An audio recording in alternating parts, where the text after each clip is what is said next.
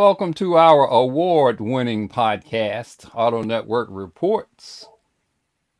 And we have as our special guest today, Mr. Malcolm Hogan out of Jacksonville, Automotive Academics. And as we were saying in the green room, we're all hooked on cars. So we'll have Malcolm on in a minute or so to talk a little bit about his business and his business model, answer some questions from the panelists. Also, please show the panelists some love, some likes, some followers, some following, some subscribing to their social media channels, and you can find those names at the bottom of their video panel. If you know an African-American male that's 30 years or older, please make sure he visits his urologist and get that PSA exam. I always say it's that little prick that could possibly save his life. If you notice in the upper right or left-hand corner, depending upon how you're looking at your screen, there's a QR code. You can scan that QR code, or you can go to couponsoffersanddeals.com. There's a free registration where you can get access to coupons, offers, and deals that auto dealers will be listing in there very soon. Okay, here we go. Malcolm, good to see you, man. Yeah, good seeing all you guys. It's good to be here. Why don't you take a minute or so and talk a little bit about your business, how you got started? So yeah, I've always been in the cars, all my life, ever since I could, mouth the word car. But I started my company in 2004, Automotive Addicts, and of course it was just a hobby at that time. And we kind of went through a transition of, the whole startup business thing and getting my name out there and everything. But it was very difficult, I think, for just getting started, and especially being, an African American in the automotive field and everything. But I worked with a software company at the time as well, so that kind of, parlayed some know-how in developing my own website and all that stuff. So everything was self-taught. Learned how to, program my own site and all that stuff, and started from there. And a few years later, people came to me, it's like, you can actually get paid for this. I'm like, really? For a website? And back in the early 2000s, that was kind of the inroads of some of the internet world of becoming an entrepreneur and everything. But through that, I was able to monetize my site, and grow it, gain a national presence, as well as quite some worldwide audience as well. But just through the many years, I was able to secure press cars, and start getting the press pool of reviewing cars instead of going to the dealership. Was always a hassle, of course. But I just kept at it, being very consistent in everything throughout the years, and able to get to where it is now with hundreds of thousands of viewers every month. Well, as you know, the space has changed pretty much. And looking at 2024, where do you see your business model fitting in? You think you're going to have to make some adjustments? Not necessarily adjustments. I think with the advent of AI has been a big thing recently in exploring that and seeing what capabilities and how it fits into our business model and everything. I think that might be a plus as well. We've just been playing around with it just here recently, but I think that's a big thing too. And that's probably on everybody's mind too, where that's going to go with, people and actually replacing humans or not, or how that's going to play out. But in the automotive world, it's quite interesting. Of course, AI can't generate anything off of a car review because, you actually have to drive the car. So, but yeah, it's going to be interesting to see how that goes and how that plays into our business as well. But like I said, we're just, at the infancy of it, just playing around with it, especially some of the images. I think that's kind of neat in a way, especially playing with some of the automotive images. I don't know if anybody here has done any of that yet, but it's pretty intriguing, pretty neat. I haven't looked at the images, but I've played a little bit around with the text. Right now we have, I think there's CES that's going on. And Yes, since that's still Dave going on and in Vegas, yeah. since Dave didn't remind me, let me interrupt our conversation with Malcolm right quick and get into the NAC toy. Let's talk a little bit about NAC toy winners for this year. We have the Ford Super Duty ended up being the truck of the year. the Kia EV9, the utility vehicle of the year, Toyota Prius, and the Prius Prime, the hatchback. I don't know how they got both of those in there as one hatchback, but they did. And now, who was the car of Prius. the year? Was it the Prius? Prius. Prius was the car of the year, right? Right. Yeah, car of the year. Oh, okay. EV9 utility vehicle of the year. But anyway, that's that. Dave, you didn't remind me. I hold that. Well, I was I'm going gonna hold that against you. Are you going to open it to a comment or conversation about? If you choose to, I would like for you to first let's talk with Malcolm since he is our special guest today, and we can have him chime in. So yeah, I was somewhat surprised, but not surprised. I have not driven the EV9 in full transparency. That's one I haven't. I'm sure a lot of people haven't yet either. But that's an intriguing one. But the Prius, I can't speak about. I think that was when I thought would win originally after driving it. I had the Prius Prime for a couple of weeks, and that was a very interesting car.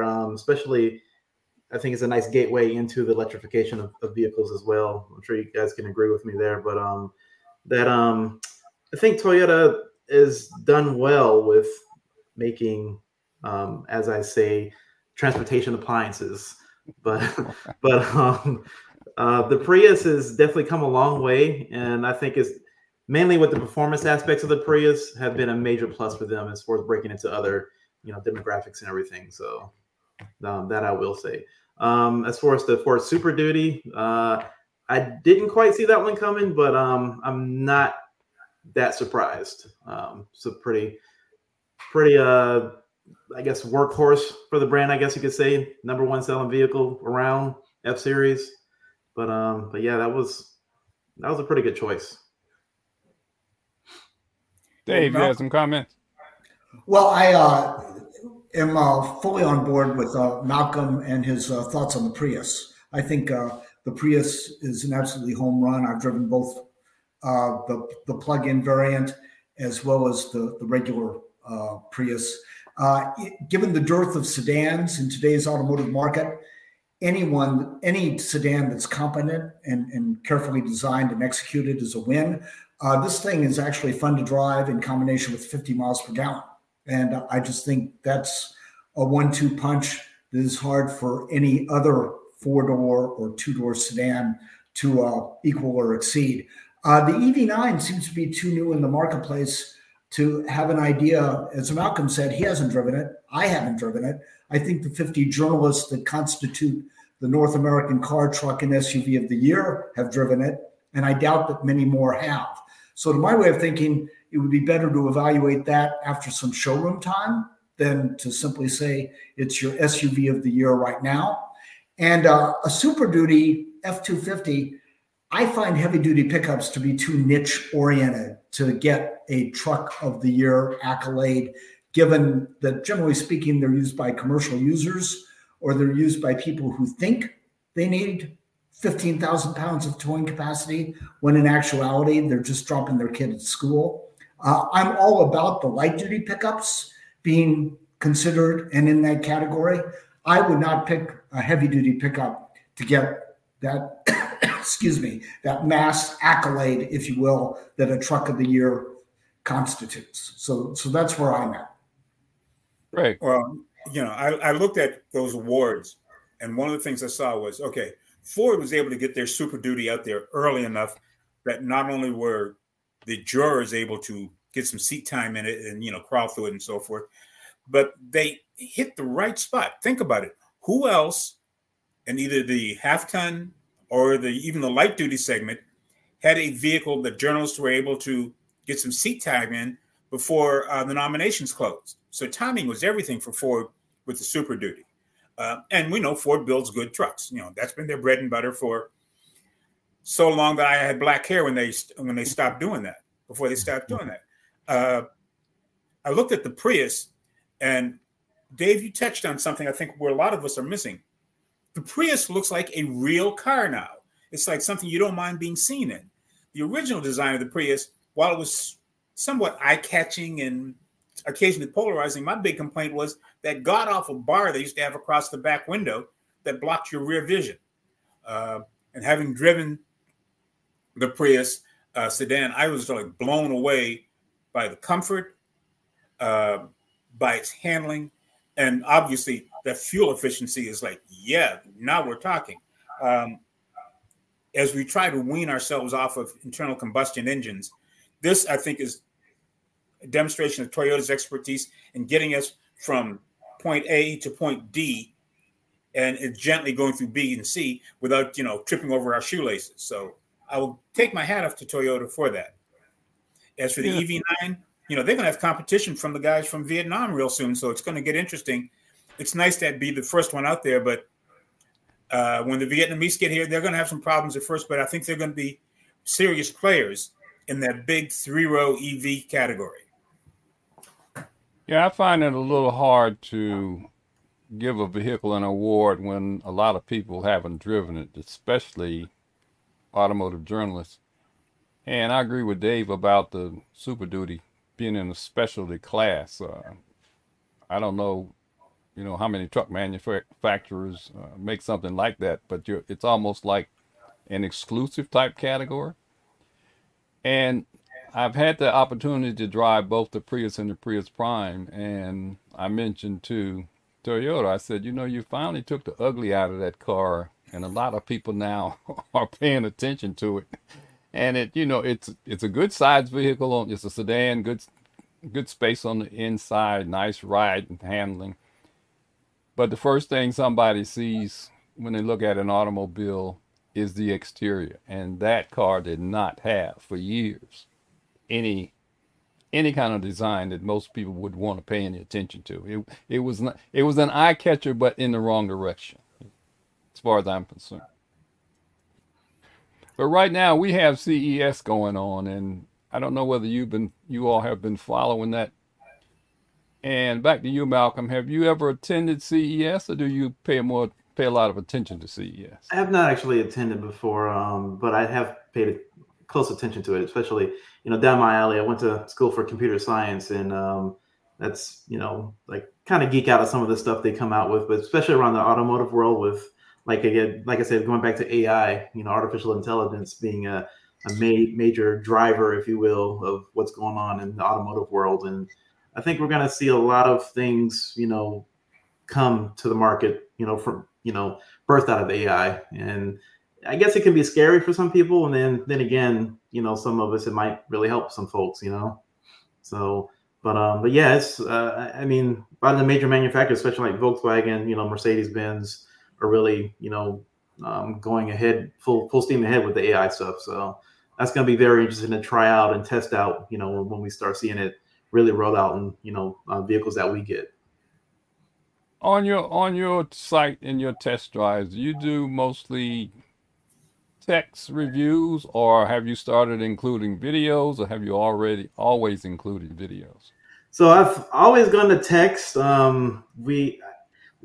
I dove into videos during COVID, just because I guess some of the downtime, not driving around as much, but figured I'd drive the press cars, and play around some video. And that was a whole interesting experience with going into video. It's a lot involved, a lot more than I thought would be involved, just because of the standards have been so high, with some of the channels that are out there. You got the Doug DeMuros and even Marquez Brownlee, he's getting into automotive stuff with his tech reviews. But it's very interesting to see the quality and the stuff people put out now. But then again, it kind of goes back to if they're a diehard car enthusiast or not, which is kind of telling in some of their videos. Nothing against any of them, but they just don't have that. Some don't have that background reference of old automotive history and stuff. And I guess it kind of shows in some of their videos. But it's but yeah, the video thing is, it's here to stay. I'm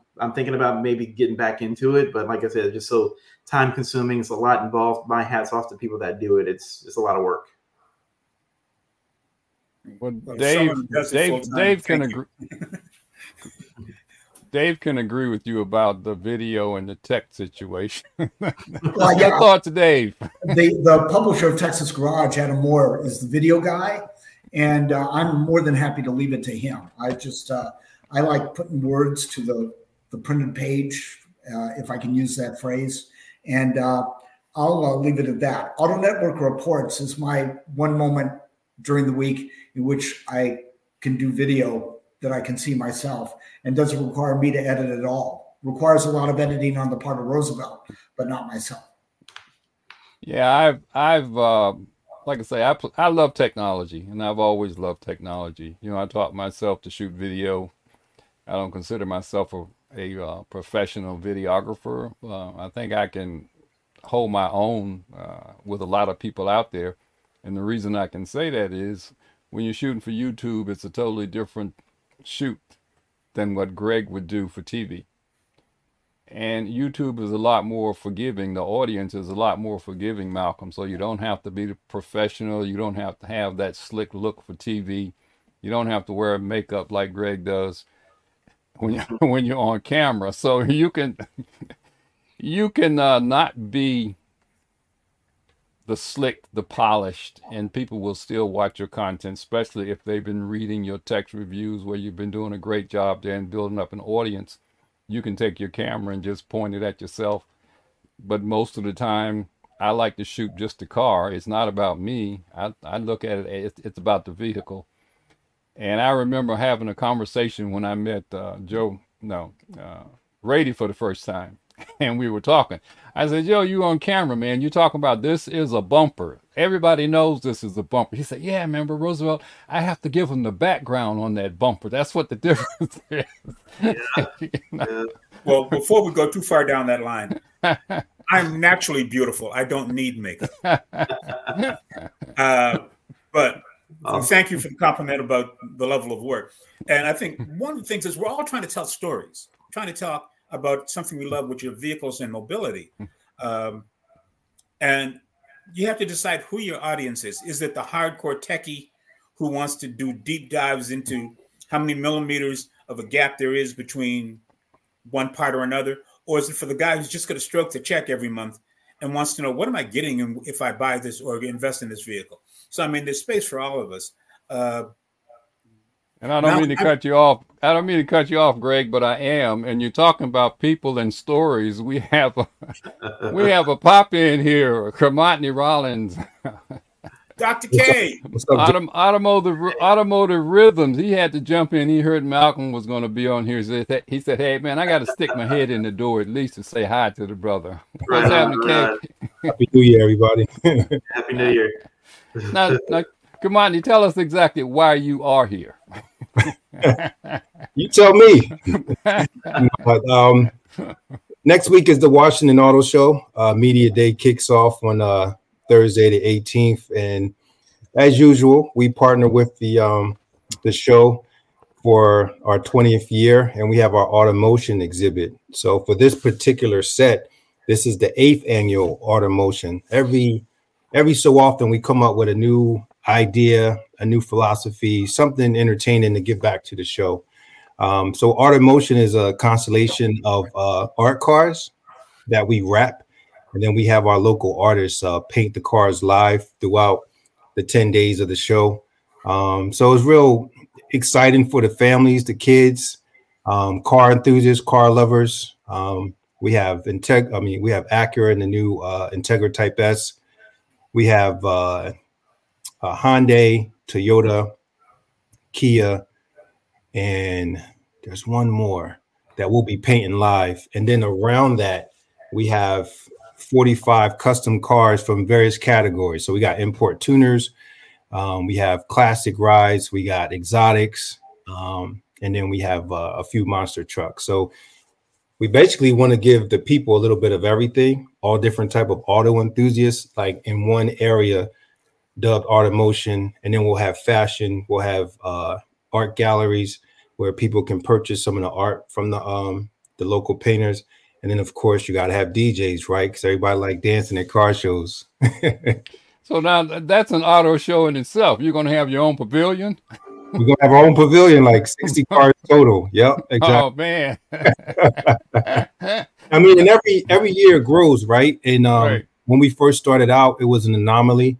And then it became a major attraction. And then the show started promoting it as one of the key exhibits. And it just took on a life of its own. So, now the people are checking for it. They're looking for Automotion. So we try to switch it up and bring something new and refreshing every year.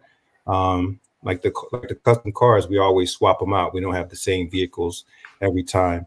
And in fact, we're even doing an unveil on the evening event. Ducati has a new bike that's paired with a Lamborghini, and the customer bought both of them. So we'll be unveiling that from our display Thursday evening. So just more excitement, just great. Hey, coming up with that makes me want to be back in the DC areas for stuff like that. See.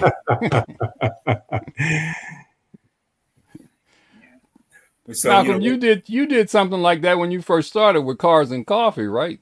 Yeah, so I failed to mention that I started my Cars and Coffee here in Jacksonville about 17 years ago. And just recently, I guess a few years ago, I handed it off to one of my best buddies. It's now Caffeine and Octane off of the show in Atlanta. But it's still going strong here in Jacksonville. But yeah, that was a neat endeavor. I enjoyed it for many, many years. I just got stressed out with it at the end of it with people misbehaving and kind of thought about my insurance only goes so far, if somebody gets hurt or whatever. So, but yeah, it's a good thing. I mean, the community outreach, and I've met so many people and network with so many people, and that's afforded me to do well in life. With just networking with folks, and you meet so many people at cars and coffee events. I mean, all types of folks, But yeah, that's always been a fun thing, and I always commend people, and my brother come out and he just doing his thing with reaching out to people, and that's what it's all about. Cars in general brings people together. No matter where you come from, what you have, or whatever. It's a common ground. I think we need more these days anyway. So great. But yeah, Marty, you can hang around or you can jump out. I know you're a busy brother, but I just want to let you tell everybody what was happening this weekend rather than me trying to stumble through it. So yeah, actually, absolutely. I'm gonna jump off because I actually got another meeting. But okay, like Malcolm said, man, it's like it's always good when you create experiences for the people, but it's also from an entrepreneur standpoint. It's very challenging. It's very difficult, putting in the legwork, the energy, the hours, so likewise, I commend other entrepreneurs in this industry who form an experience and execute it and activate it and keep it going, because once you do, then the community is going to be looking for it. So you always want to make sure you're ready to give them something exciting. And I'm always about collaboration. We can't accomplish anything without collaboration. And when you have partnerships that are long standing and you can fuel them, and then it just branches off into these different entities, and then those entities create lives of its own. It's a beautiful thing, So for me in this auto industry, especially representing, Black media and African-American journalists and trying to get more females in the business, like I've always been that person to take on that challenge. And, I just want to see it through, and then I can pass on the torch and then create something else and keep that going. Great. So I appreciate it, brothers, for the love and the energy and the respect. Hey, man, enjoy the show. Take care. Tell everybody hi up there. All right. One love. All right, man. Dave, you got to get over there, man. You go to the DC show, right? Yeah, I'll do the media day on that Thursday afternoon. I'm not sure that I'll get back beyond that, but I'll certainly do that. Like other media days across the country, it's a little bit thin, just by virtue of the fact that I think members of the media are a little bit thin. But right. Commodities Art in Motion, that's a really nice initiative. I typically kick those tires in combination with my visit to the show. And, we've touched on periodically the lack of excitement on the part of both the industry and the organizers with respect to today's auto show environments. And this preceded COVID, and it's had kind of a tough time rebounding post-COVID.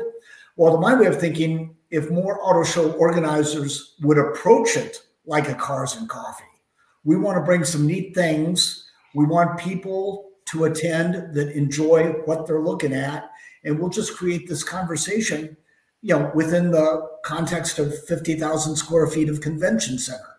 And I think if more people, the OEMs, as well as the dealers, as well as the spectators, would approach it that way, hell, let people bring their dogs and girlfriends, which is what a Cars and Coffee attracts. You get all ages.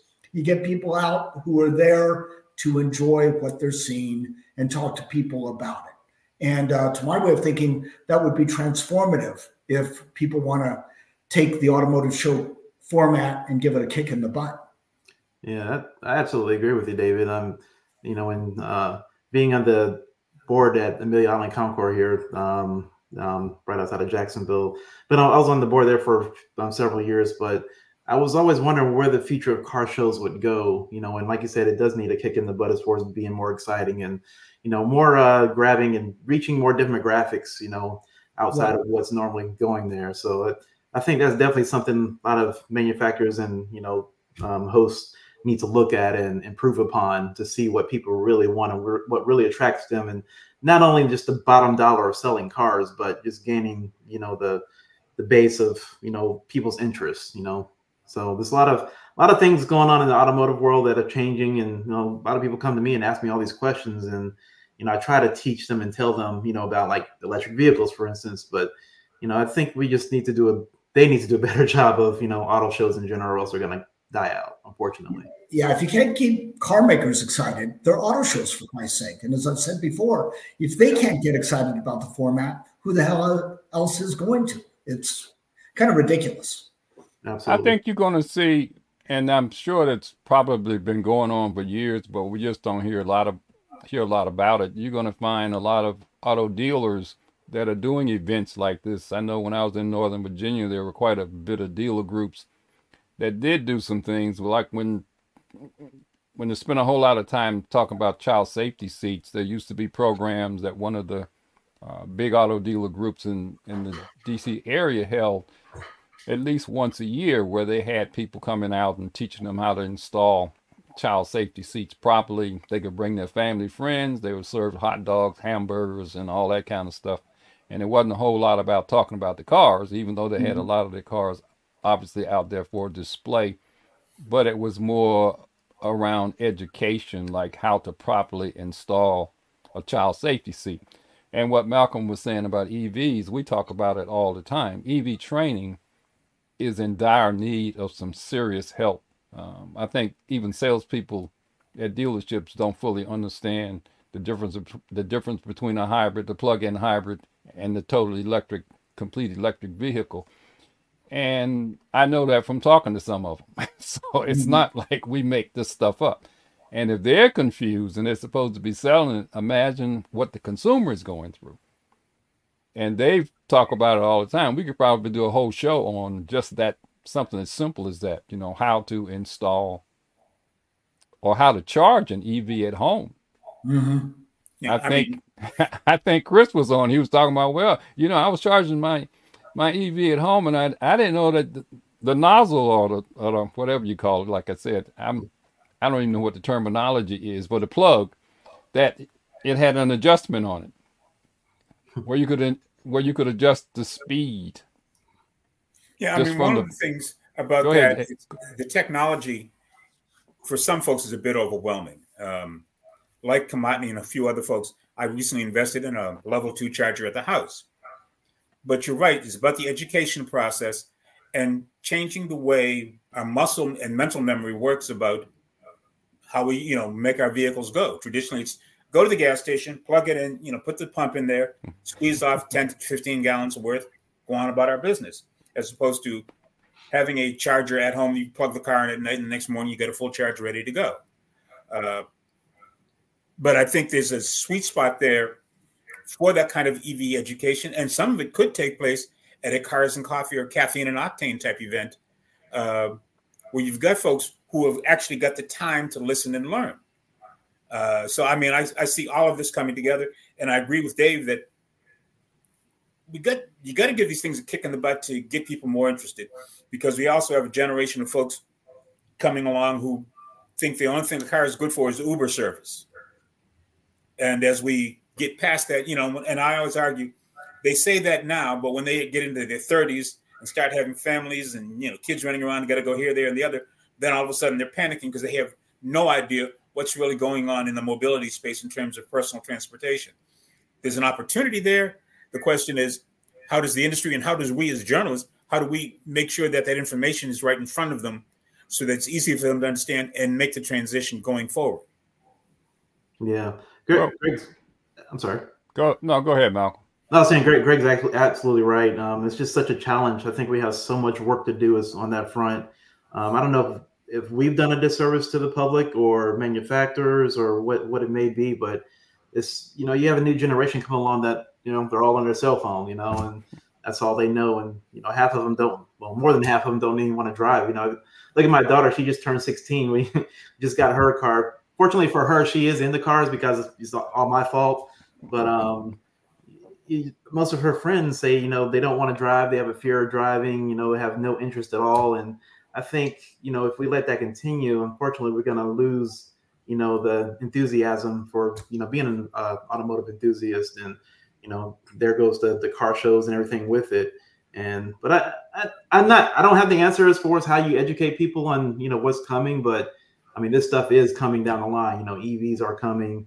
It's something we really can't fight right now. So we got to find some way of reaching folks and letting them know, this is how you do that or how you charge a car or whatever.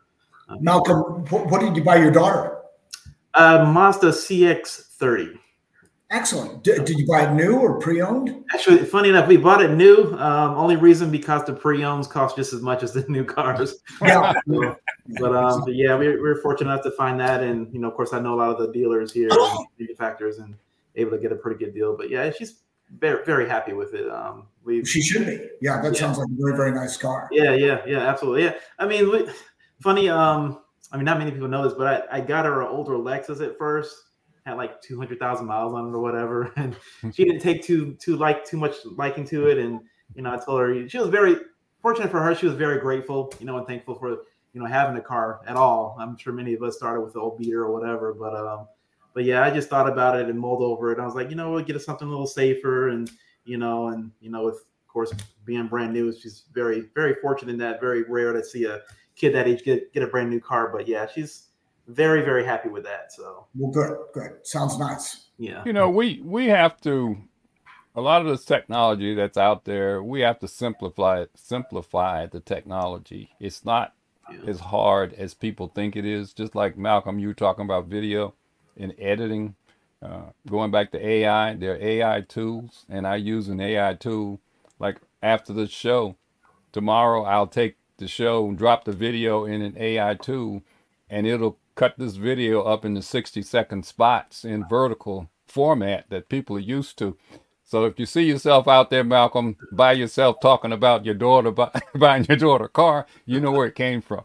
But we can, we have to do things that interest the younger people. And they're now vertical video, 60 seconds, 15, 20 seconds, they're interested in. And you can pack, and I found you can pack a lot of information in 60 seconds or 30 seconds, staying focused on a single point. And that's what vertical does. It focuses your mind on exactly what you're talking about or exactly what you're showing. There is no distraction with like a cinematic screen where you have everything else going on around you. But going back to the manufacturers, they have to spend more time working with the dealers and making sure the dealers train the sales force to accurately describe how these products work, how the technology works. I think they may have to go to setting up delivery people in dealerships, like some of the luxury brands have done in the past, where you had a delivery person that took the car to a separate location and went over everything about the automobile with you. I think now with $30,000 and $40,000 cars, which most people now will be paying that much money for, there's so much technology packed in them that they're going to have to take on the same type of approach and have specialists just set aside to show a person all the bells and whistles when they take delivery of an automobile. And it builds better customer service. Well, yeah, I was going to say, a good friend of mine has been selling BMWs in Dallas for 40 some years now. And that BMW store he works at has specialists, the quote unquote genius that will deliver the car. And the kicker is a delivery, if you're going to explain everything, probably takes 90 minutes today. An hour of that is the dashboard. So it makes great sense to let a specialist do it and let the salesman go on and sell something else. but that's not been widely adopted, I don't think, but it should be. Right. Yeah. Well, Malcolm, I want to thank you for your time. Any final comments? You want to let anything special you want to let people know about Automotive Academics, other than you're a drug addict now? But Automotive Addicts. I mean, just keep on chugging along, and hopefully you guys can visit the site, automotiveaddicts.com, and check out some of the stuff we're doing. But yeah, we're always trying to innovate and find, different ways of doing things. Like I said, with AI on board, we're, experimenting with that and see where that takes us and some of the stuff we do. But yeah, I appreciate you guys having me on, and hopefully we can be on in the future and, have a good time talking about cars and stuff. So I appreciate it. hey, you have an open invitation. Come back anytime you choose to. You can pop in, let me know. I'll send you the Awesome. link. Kamani just didn't drop in. I had to send him the links. So. But I want to thank all of you watching the live presentation, our live podcast. Like I said earlier, it's an award-winning podcast, and Greg can attest to that now. He received a copy, his award for the show.